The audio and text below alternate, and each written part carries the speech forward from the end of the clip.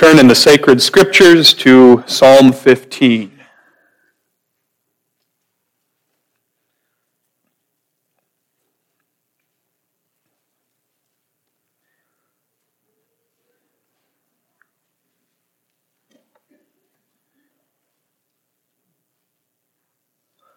Let us hear the word of God in Psalm 15.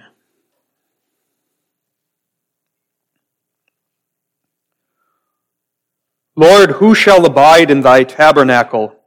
Who shall dwell in thy holy hill? He that walketh uprightly, and worketh righteousness, and speaketh the truth in his heart. He that backbiteth not with his tongue, nor doeth evil to his neighbor, nor taketh up a reproach against his neighbor, in whose eyes a vile person is contemned, but he honoreth them that fear the Lord. He that sweareth to his own hurt, and changeth not. He that putteth not out his money to usury, nor taketh reward against the innocent. He that doeth these things shall never be moved. On the basis of this psalm and the entire Word of God, we turn in the Heidelberg Catechism to Lord's Day 37 on page 22 in the Psalter. We are continuing the Heidelberg Catechism's explanation of the Ten Commandments. Having looked at the third commandment, thou shalt not take the name of the Lord thy God in vain, the Catechism takes one Lord's Day to focus on a specific application of the third commandment concerning the proper or lawful use of oaths. And that is the subject of Lord's Day 37. Question 101 asks, may we then swear religiously by the name of God? Yes, either when the magistrates demand it of the subjects, or when necessity requires us thereby to confirm fidelity and truth to the glory of God and the safety of our neighbor. For such an oath is founded on God's word, and therefore was justly used by the saints both in the Old and New Testament. May we also swear by saints or any other creatures? No, for a lawful oath is calling upon God as the only one who knows the heart, that he will bear witness to the truth and punish me if I swear falsely, which honor is due to no creature.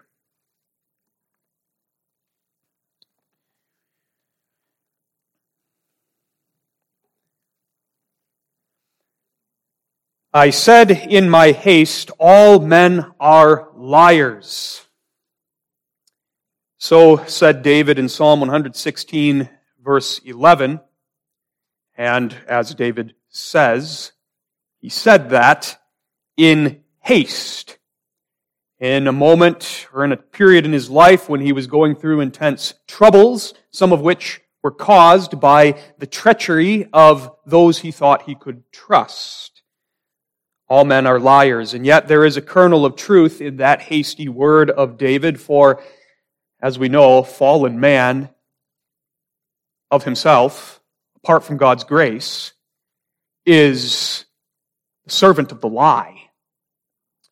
And even redeemed children of God, who yet have that old man of sin, are prone to lies and deceit. Mankind in general is dishonest and untrustworthy. Man seeks not the truth, but will bend the truth and try to manipulate the truth to conform to his will and for his advantage. And we all know the reality of that. All you have to do is watch the news to see that. But it's this reality of life in a fallen world that makes the subject of Lord's Day 37 appropriate and important for us yet today. Due to the inherent deceitfulness and untrustworthiness of man, there are times when the swearing of oaths is necessary and prudent in order to confirm fidelity and truth. The swearing of an oath involves the calling upon God's name, calling upon God to bear witness to the truth so as to give assurance that one speaks the truth insofar as such assurance can be given. Because the swearing of an oath or the making of a vow involves the use of God's name, this subject is connected with Lord's Day 36, which treats the third commandment of God's law. Subject of the oath may at first glance seem remote to us, but it is not. True, it's rather rare that you or I swear oaths or make vows, and that's the way it should be. That should be something rare in our lives. Nonetheless, when we do swear an oath or make a vow, that is something of the utmost importance, something very weighty, and thus we do well to understand the nature of an oath or a vow, and thus the instruction of our catechism, even though it is connected with the historical circumstances at the time in which it was written, the controversy that the Reformed had with the Anabaptists over the permissibility of the use of the oath, though we might be somewhat removed from that historical context, though not entirely, because there are many yet today who would maintain that old Anabaptist position. But nonetheless, this is a subject of weightiness and importance for us, because we take vows, or may be called upon by the magistrate for some reason or another to swear an oath. And so we see that the application of Lord's Day 37 is not limited merely to the rare instances when the civil authorities may require an oath from us, but has application for the vows that we take in our Christian lives. You can think of some of the main ones. When we make confession of faith, when we marry in the Lord, when we bring a child to be baptized, or when a man is ordained into office in the church, on each of those occasions, vows are made. That's important. Now, there has been some debate, some discussion over the difference between an oath and a vow. An oath involves the calling upon God's name in order to verify, in order to confirm the truth of something that you say, whereas a vow is often spoken directly to God. There is a slight difference between the two, but the difference is slim. And so this Lord's Day applies to both. And the biblical justification for applying this Lord's Day both to oaths and vows can be found, for example, in Numbers 30, verse 2, where oaths and vows are put together and spoken about in the same breath. If a man vow a vow unto the Lord, or swear an oath to bind his soul with a bond, he shall not break his word. Numbers 30, verse 2. And so we can talk about both this morning. This subject is also relevant because of the cultural atmosphere in which we live. I think we can all readily recognize that our culture is one in which oaths and vows are casually disregarded. You can see that in our society's view of marriage. For example, one's commitment to one's spouse is something so easily discarded. And that's antithetical to what the Bible teaches. When we take an oath or make a vow, God holds us to it. And His honor, His glory is involved. And to cast aside an oath, to be unfaithful to a vow, is not only a sin against the one to whom that vow was made, but it's first of all and ultimately a sin against the name of God. Very important, very applicable for us. And because of the cultural atmosphere in which we live, how much more needful is this instruction? Because as we live in this cultural atmosphere and breathe in the air of the world, it very easily has its influence on the way we think, the way we see things. So let the Word of God come to us and speak to us on this important subject of the oath. We consider Lord's Day 37 on the basis of Psalm 15 under the theme, honoring God's name with the oath. We're going to consider the subject under 2 points, considering first the swearing of it, how we honor God's name in the proper swearing of religious oaths, and then finally keeping it. God's name is honored through the keeping of oaths and vows. We begin where we must, namely with the oath itself. We have to understand what this thing called an oath is. In question and answer 102, while it is explaining the reasons why we may not swear by the name of a saint or any other creature, while giving that explanation, the Catechism also gives us a nice definition of what an oath is. A lawful oath is calling upon God as the only one who knows the heart, that He will bear witness to the truth and punish me if I swear falsely. So from the beginning we see that an oath is something special. It's something more than making a statement or making a promise or giving someone your word. It is more than asserting something to be true. Now understand, that's not to say that keeping one's word is less important, or that there's less of a need to keep your promises than an oath. Oh no. The 9th commandment calls us to be faithful to all of our words. But when we swear an oath, we understand we're doing something special.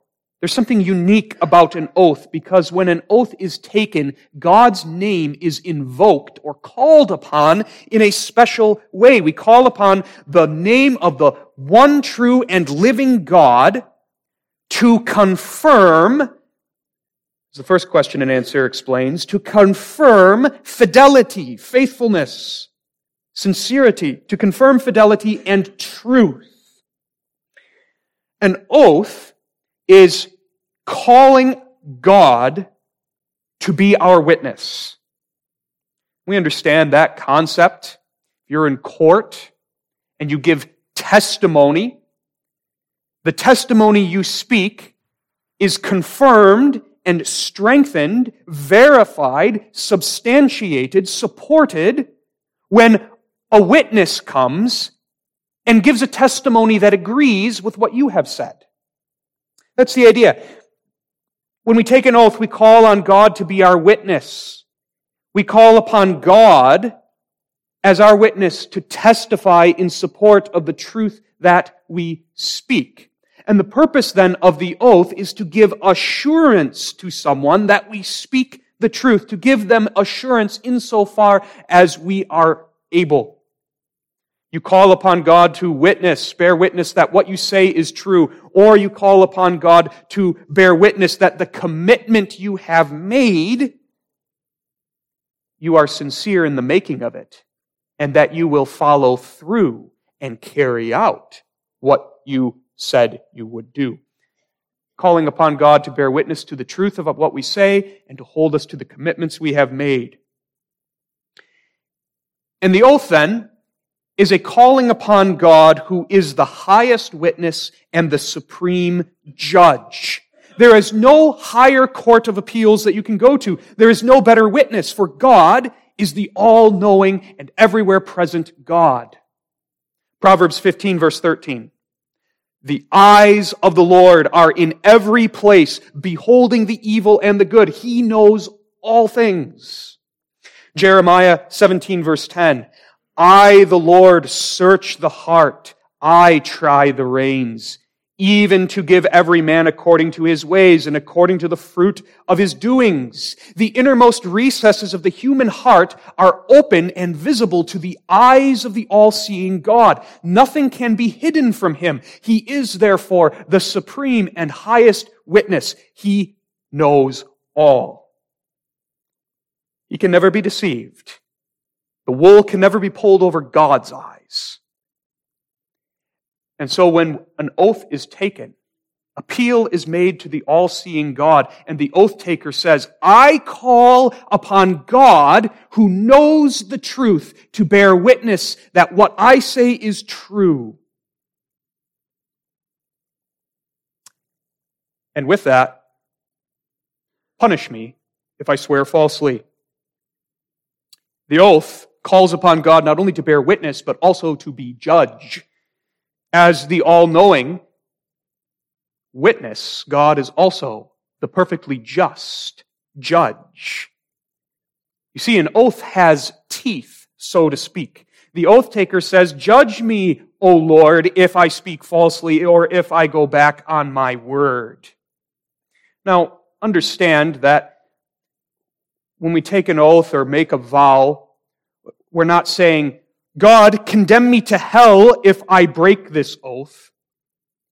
We're not saying, "God, send a lightning bolt from heaven to destroy me if I go back on my word." But what we are saying is, I make this statement or this commitment before the eyes of God, and He will hold me accountable according to His wisdom, in His timing and in His way.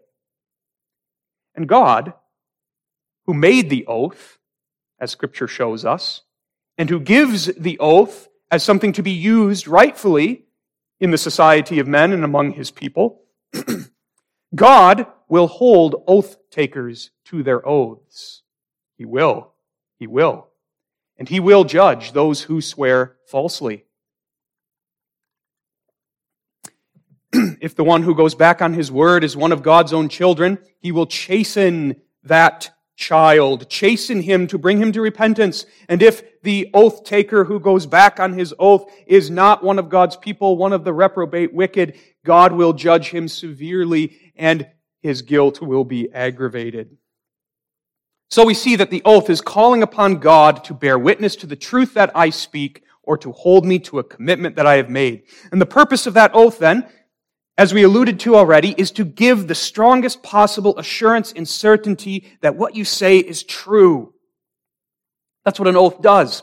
Hebrews 6 verse 16, for example, says this, "For men verily swear by the greater," and that greater is God.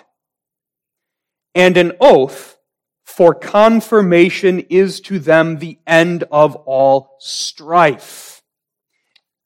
Taking an oath gives the strongest possible assurance that what you say is true. Now, of course, that presumes that the oath taker is a believer. You see that it makes no sense to take an oath if one does not have faith, because taking an oath is calling upon the name of God. So often, an unbeliever might take an oath, but it doesn't mean a whole lot to him, because he rejects God. He doesn't bring himself before the face of the Almighty God who knows his heart. But for the believer, when he or she takes an oath, it is a matter of the utmost seriousness. The believer is conscious of the fact that I am going before the face of God and calling upon Him to bear witness to the truth of what I speak. And a believer trembles at the thought of doing that deceitfully or falsely. And thus, among believers, an oath is the highest confirmation of one's word. The oath taker calls God to be his witness and calls God to chasten him sorely should he go back on that word or swear falsely. An oath clears away uncertainty. That's its purpose. That's its purpose. Now, before we move on to look briefly at the biblical ground, the permissibility of the use of such oaths, we must very briefly look at a few misuses of the oath, which Lord's Day 36 pointed out and which connect here. Because the oath is calling upon God's name, it is only to be used in fear and reverence for God. And therefore, the believer ought studiously to avoid any form of oath-taking or vow-making which does not give due honor to the name of God. And there are a few such misuses. The most blatant one, of course, is perjury, swearing falsely, lying under oath. That's serious. Think about it. An oath is calling God to be witness. When a man swears falsely, lies under oath, he is calling upon God to bear false witness. That dishonors God's name and kindles His wrath. But also swearing rashly, hastily, frivolously, thoughtlessly, carelessly. not approaching the oath with the sufficient measure of gravity that it is due. Swearing disobediently. What does that mean? It means to take an oath or make a vow to do something that is contrary to God's word. When a man does that, he calls upon God to hold him to a commitment that is contrary to God's will. In essence, it's calling upon God to do something that is against His own word. You understand then that if somebody makes such a sinful vow, they vow to do something that is wrong or sinful, they are not obligated to fulfill that vow. That would simply heap sin upon sin. One example we do well to remind ourselves of in this connection is the reason why we as churches forbid membership in labor unions, lodges, and secret societies. So many of these things, despite having a whole host of other problems with them, so many unions, lodges, secret societies require of their members the swearing of an oath of allegiance, an oath that they will uphold that institution's values, that institution's practices, and no Christian may do that. Our allegiance is to Christ the King alone. His word we uphold. We bind ourselves to Him. Our allegiance may not be unconditionally given to any sort of human institution, especially one such as a labor union or a lodge or a secret society whose principles and practices are often thoroughly opposed to the Scriptures. And so in connection with the oath, there's one reason why Christians ought not to be members of such institutions. They may not bind themselves by oath to those institutions of men. Question and answer 102 introduces another way that the oath is misused. Swearing by the name of saints, angels, or any other creature. And the reason this is wrong is clear to us. What is an oath? It's calling upon God, the only one who knows the heart. Calling upon Him to bear witness to the truth of my words. Calling upon God, the Almighty God, to hold me accountable for the commitments I have made. Only God can fulfill that role. No angel can look into your heart. No creature is all-knowing or everywhere present. No creature, no matter how great he is, can serve as the witness and the judge. And therefore, to swear by the name of a saint, a creature, or anything is to elevate that creature to the place of God. Swearing by saints or other creatures becomes not only a sin against the third commandment, but against the first. It renders unto that creature honor which belongs to God alone. So that's the oath. Now let's look at why in the Reformed churches we understand the oath to be permissible and even at times necessary. The Catechism emphasizes the point to us that the swearing of oaths is biblical. Of course, historically there are many objections to the use of the oath, but none of these can stand up against the simple truth that is stated at the end of answer 101.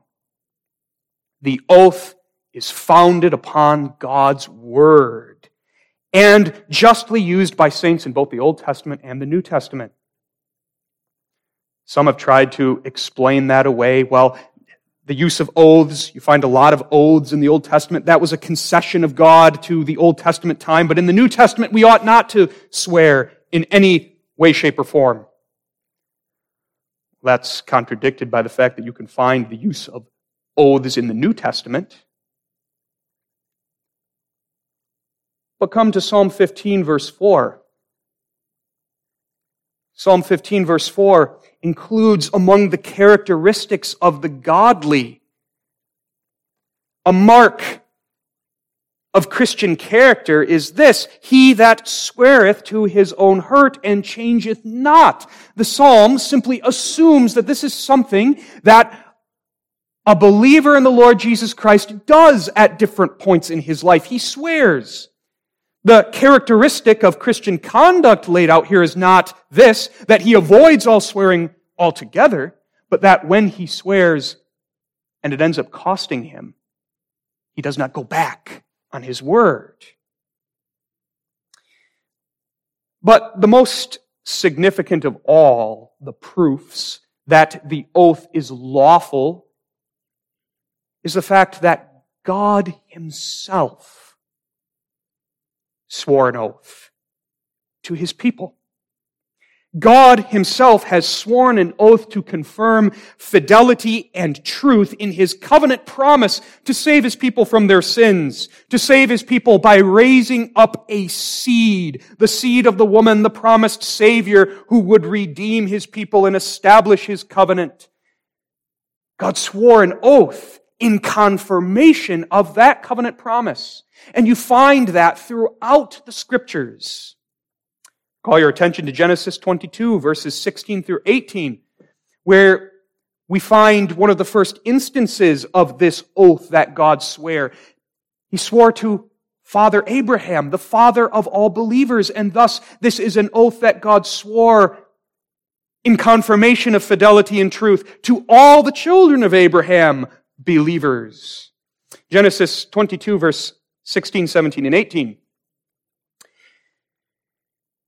And said, By myself have I sworn, saith the Lord.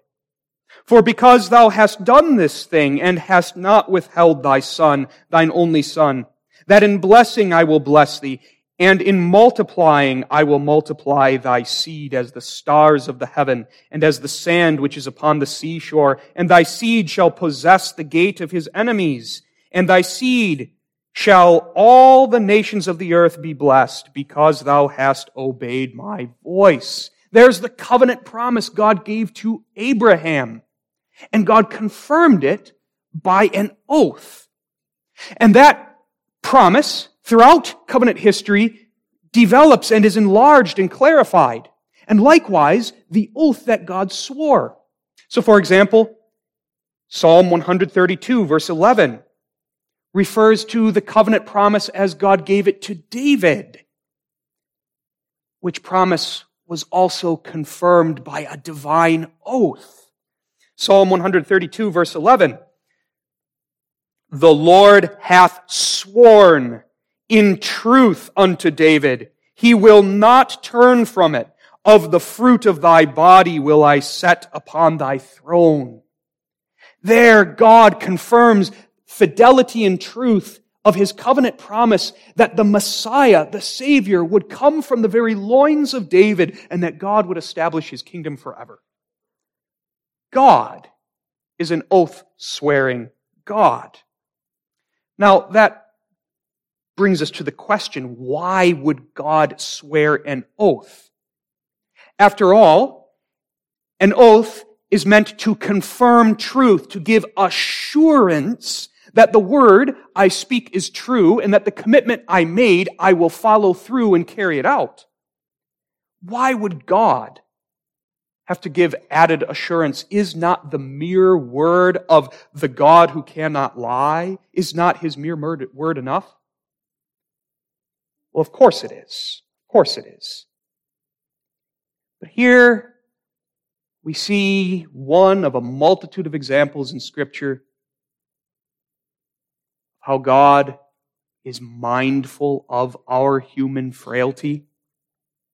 And he comes down to our level, and he takes something that is in use among men, the oath, in order to emphasize in the strongest possible way his faithfulness to us. That's why he took an oath. That's what the Word of God itself says in Hebrews 6, verse 17. Reflecting on this oath that God swore to Abraham and to the fathers throughout covenant history. Hebrews 6, verse 17, wherein God, willing more abundantly to show unto the heirs of promise the immutability of his counsel, that is, willing to show the absolute certainty of all that he has planned, all that he has promised, that it cannot change and will not change. In order to show the immutability of his counsel, confirmed it by an oath. And because God can swear by no higher, for there is no higher than himself, verse 13 of the same chapter says, for when God made promise to Abraham because he could swear by no greater, he sware by himself. God took an oath to emphasize to you and to me and to all the heirs of the promise the absolute certainty of our salvation in Jesus Christ. And that every one of his words to us are yea and amen in Christ. And now we take that truth and we apply it personally. Think about what that means.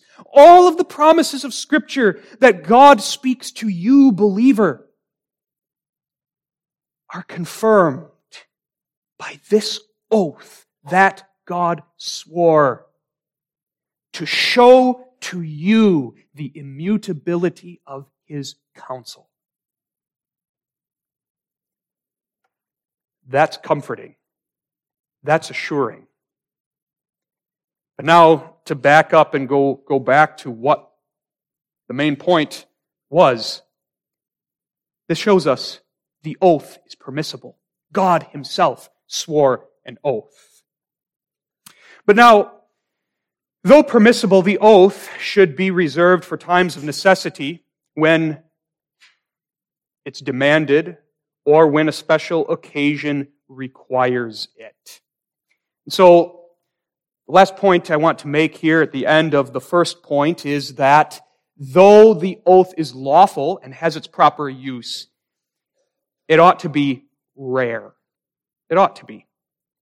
And here's where we can bring in the instruction of Jesus Christ in Matthew 5, verses 34 through 37. Really, any instruction on the oath can't ignore this instruction of Jesus Christ. We have to look at it and we have to understand it. Because this is the main passage that people go to who oppose the use of the oath and say, look, Jesus says you can't swear oaths at all. But what we'll see is that Jesus here does not forbid all oaths universally, entirely, but he forbids specific kinds of oaths and gives the general teaching that the oath ought to be rare in the lives of his people because of what it is. Something special and unique. So let's read together Matthew 5, verses 34 through 37.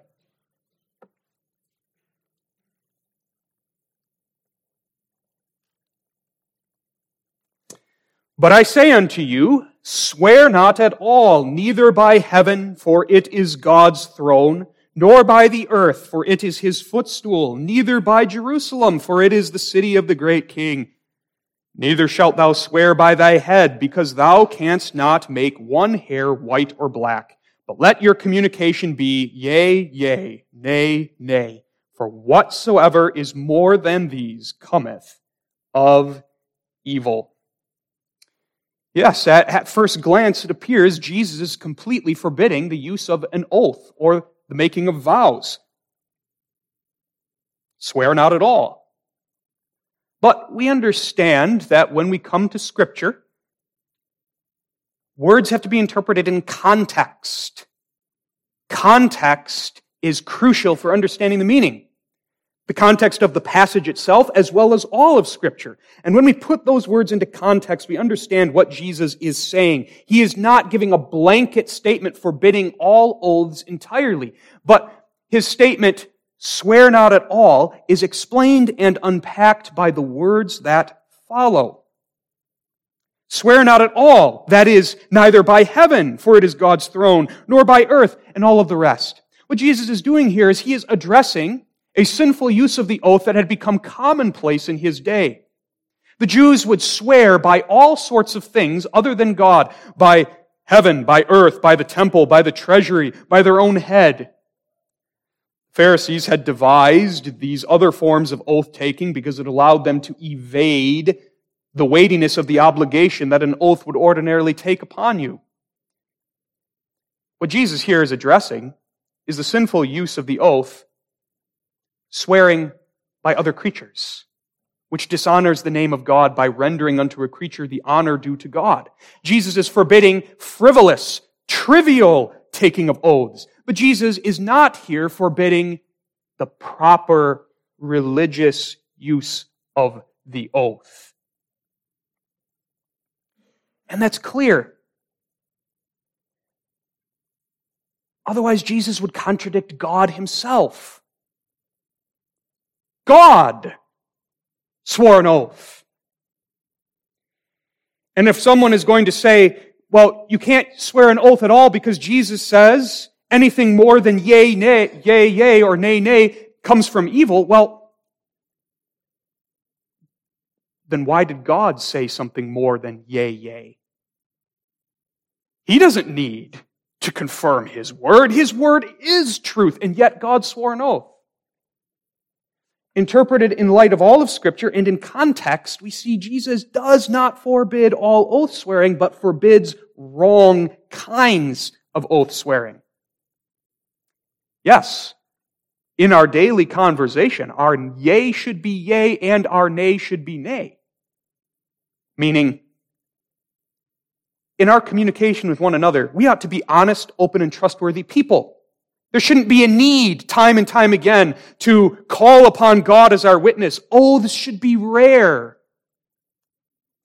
Because among the citizens of the kingdom of heaven, honesty, openness, and truthfulness ought to prevail.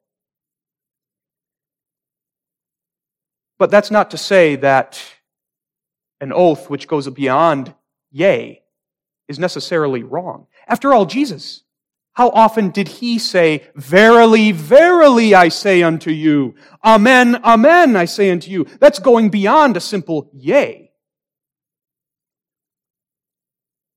Because there were circumstances in which that was necessary for the Lord to emphasize the truth of what He was saying.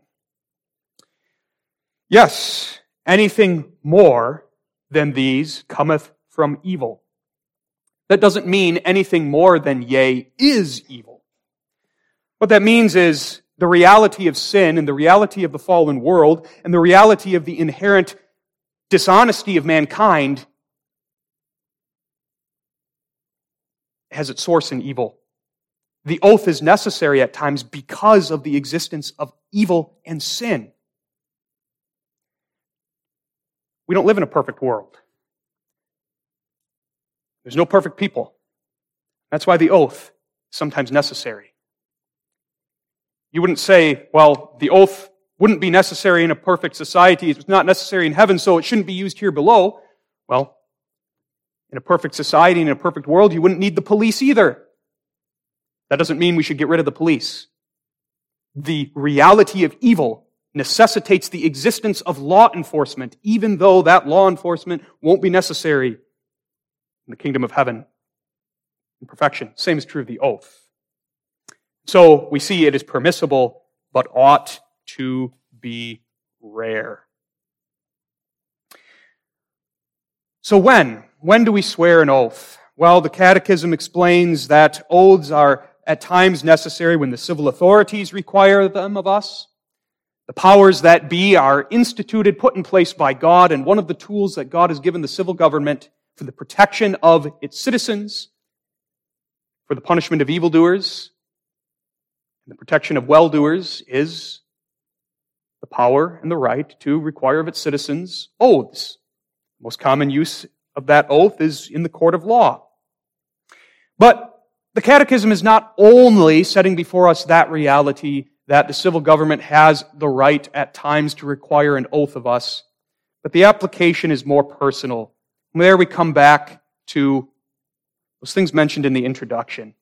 The reality of important vows that are taken at important junctures in the Christian life. Confession of faith, marriage, baptism, ordination.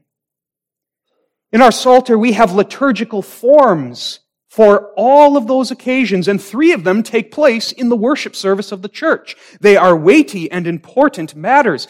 And in all of those liturgical forms, there are questions that are asked of the person coming to confess their faith. Questions that are asked of the husband and wife to be. Questions that are asked of the parents presenting their child for baptism or the man who stands to be ordained or installed into office in the church. And those questions, they're not just things you have to answer to move on, the way you sometimes have to fill out a survey online to get past it and get into what you're supposed to be doing. Those questions, when answered affirmatively, are a vow before God and in the presence of His people. Weighty and important, that is. And when we vow such a vow in sincerity of faith, it honors God, honors His name. But now, the honoring of God's name with the vow and with the oath involves more than just making it.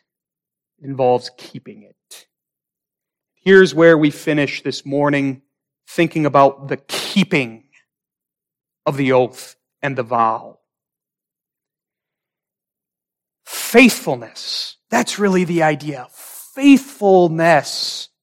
An oath, a vow requires faithfulness.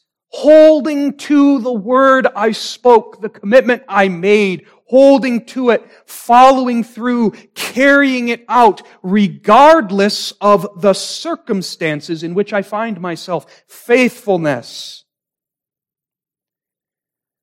Is it not a reality of the world, and indeed our sinful nature too, that man is unfaithful? Thus Psalm 12 begins, "Help, Lord, for the godly man ceaseth, for the faithful fail from among the children of men. They speak vanity every one with his neighbor, with flattering lips and with a double heart do they speak." That's the world, that's our sinful nature. Swearing an oath, taking a vow, you might say is the easier part. But then comes the keeping of it. God calls us to keep our oaths and our vows. That's Psalm 15. I especially picked this psalm because of that last part of verse 4. "He that sweareth to his own hurt and changeth not." That's what the child of God is to be. We sang from Psalter 24, a versification of that psalm. And it's versified well. The title of the Psalter number is Tests of Christian Character. Here is a mark of the believer, a mark of one in whom the Holy Spirit is at work, a mark of one who has the new life of Jesus Christ. This is a test of Christian character and a mark of Christian character.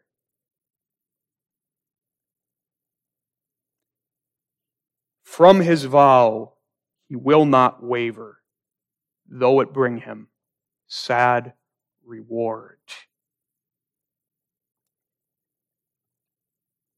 That's not the world we live in, is it? That's not what our sinful flesh desires. Cultural atmosphere in which we live, and it can be so stifling at times, is one in which the message is, do what you feel like. The most important thing is you. You might make a vow, you might take an oath at that time in those circumstances, but then things change. You can't be expected to be faithful to that vow till death do you part. In the case of marriage, you have to look out for yourself first. And thus the philosophy of the world is, as soon as it hurts, you can't be expected to keep your vow. Because the philosophy of the world is the philosophy of the devil, which is self first. What pleases me first. And that's the inclination of our sinful nature too, and we know that. We know that. Sinful nature says, I'll be faithful so long as it suits me. I'll keep my word so long as it's advantageous to me. I'll keep my promise so long as I feel like it, but when things change, or it costs me, or it requires something hard of me, then I will exert myself in finding some way out, some excuse that justifies in my own mind not holding fast to that vow. Ultimately, for sinful man, commitment is conditional. And it's conditioned upon me getting what I want. Thus, in the world, sadly in the church, marriages blow up. Because husband and wife aren't getting what they want from each other. There's hardship. Can't go on. Done. Things have changed. Never mind those vows I made. Things have changed. The Word of God says, no. No. Who shall abide in thy tabernacle? Who shall dwell in thy holy hill? He that sweareth to his own hurt and changeth not. You understand, the psalm isn't talking about someone who made a foolish and rash oath and now it comes back to bite him. The psalm is talking about someone who made a promise, made an oath, made a vow, and then circumstances changed and it costed him. There was hurt, there was hardship that came from it, and yet he did not change. Faithfulness. That's what the Word of God calls the believer to with regard to every oath that he takes and with regard to those vows that we make. Faithfulness, even when it costs. And so you can apply that to those vows. I dare say for many of us, we probably haven't taken an oath at the requirement of the civil government. But for very many of us, we have made vows, whether recently or long ago. Are you a confessing member of the church? Made a vow. What does keeping that vow entail? It means loving the church, loving God's people, coming, being here, living a new life. It means, yes, submitting to church government, and in case you should become delinquent, to church discipline. That's not a meaningless question.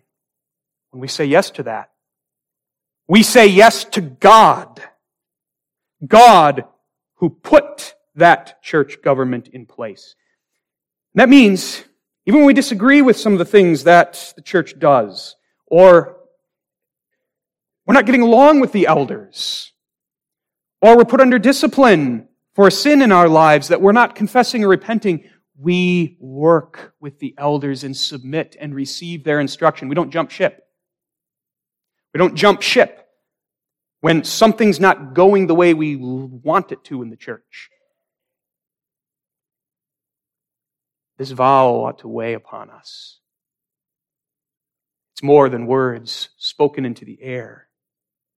So young people, as you look ahead to making confession of faith, understand that this isn't just a custom. It's not just what you do. It's not just the next step so that you can come to the Lord's table, but you're going to make a beautiful vow to God and before His people. Understand what's implied there so that when those questions are asked to you, you may answer them from the heart and with understanding. And it's a beautiful thing. It's an act of worship. I promise my faithfulness, O God. Marriage. Those vows of marriage, how important they are when husband and wife speak them. It's over in a couple of seconds.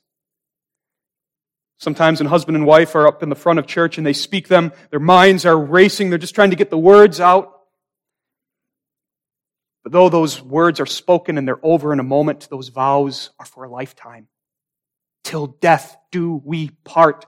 I vow to love, to cherish, to be exclusively faithful to you, my wife, to you, my husband. I pledge before God. That doesn't wear off over time. That's not conditioned upon your circumstances. It doesn't matter whether you feel like it or not. It's a vow before God. Before God.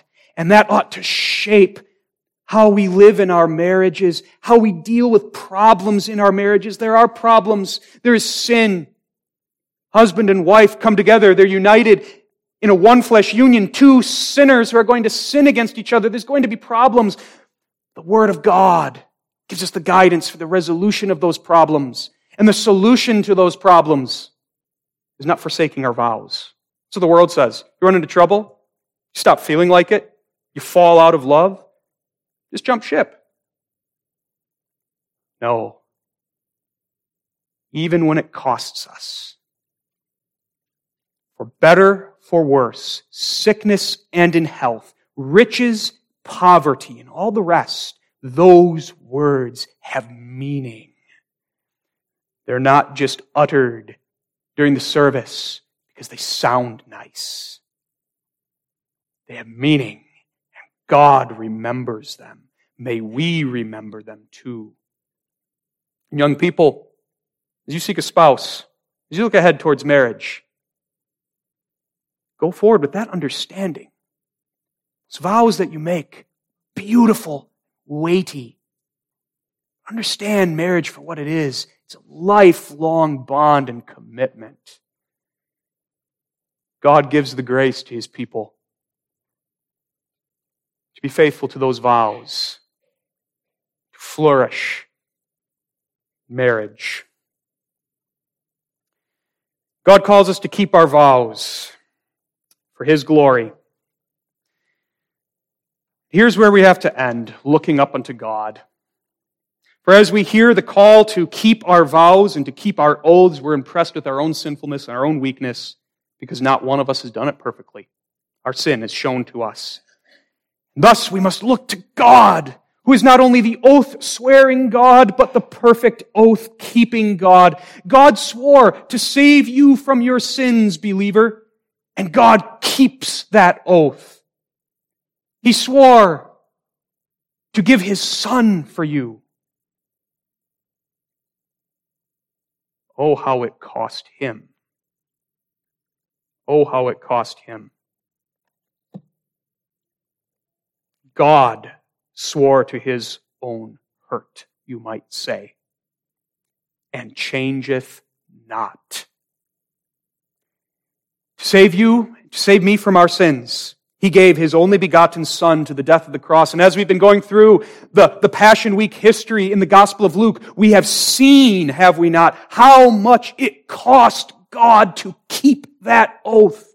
The bloody sweat of the Lord Jesus in the garden as He looked ahead to taking that cup full of the wrath of God against all of your sins and mine, including your oath-breaking and mine, and your unfaithfulness and my unfaithfulness to our vows. That was in the cup too. And Jesus took that cup and He drank that cup on the cross. And on the cross there we see the faithfulness of the oath-keeping God who would give His Son before breaking His oath to you. How thankful does that make us to see God not turning back on His oath, though it cost Him so much. How grateful we are to see that blood of Christ which covers all our sins. That blood of Christ which brings us into God's tabernacle in His holy hill. Though our hands are unclean, and though we often speak deceitfully, yet Christ, He is the Holy One. He is the one ultimately spoken about in Psalm 15. Yes, Psalm 15 describes Christian character, what we are by the grace of God, but first of all, it describes the man of God, Jesus Christ, and all that He was for us. He obeyed the law. He fulfilled it for us. He went up to Calvary's hill, suffered and died at the end of His perfectly obedient life. And that righteousness, that faithfulness is accounted as ours, so that we stand before God clothed in the robes of the obedient Christ. He is faithful to us. Now in thankfulness, let us be faithful to Him. There's our ultimate motive for vow-keeping. God, what He's done for me. Thanks to oath-keeping Jehovah. Amen. Blessed God and Heavenly Father, we pray that Thou wilt bless this word to our hearts, even as we have considered what Thy word teaches about the lawful oath. May our hearts especially be thrilled by the gospel, which sets before us Thy oath-keeping in Jesus Christ. May thankfulness well up in our souls, and may it carry us forward to be faithful in our vows in marriage, in the church, for the glory of Thy name, the honor of Thy name. This all we ask in Jesus' name. Amen.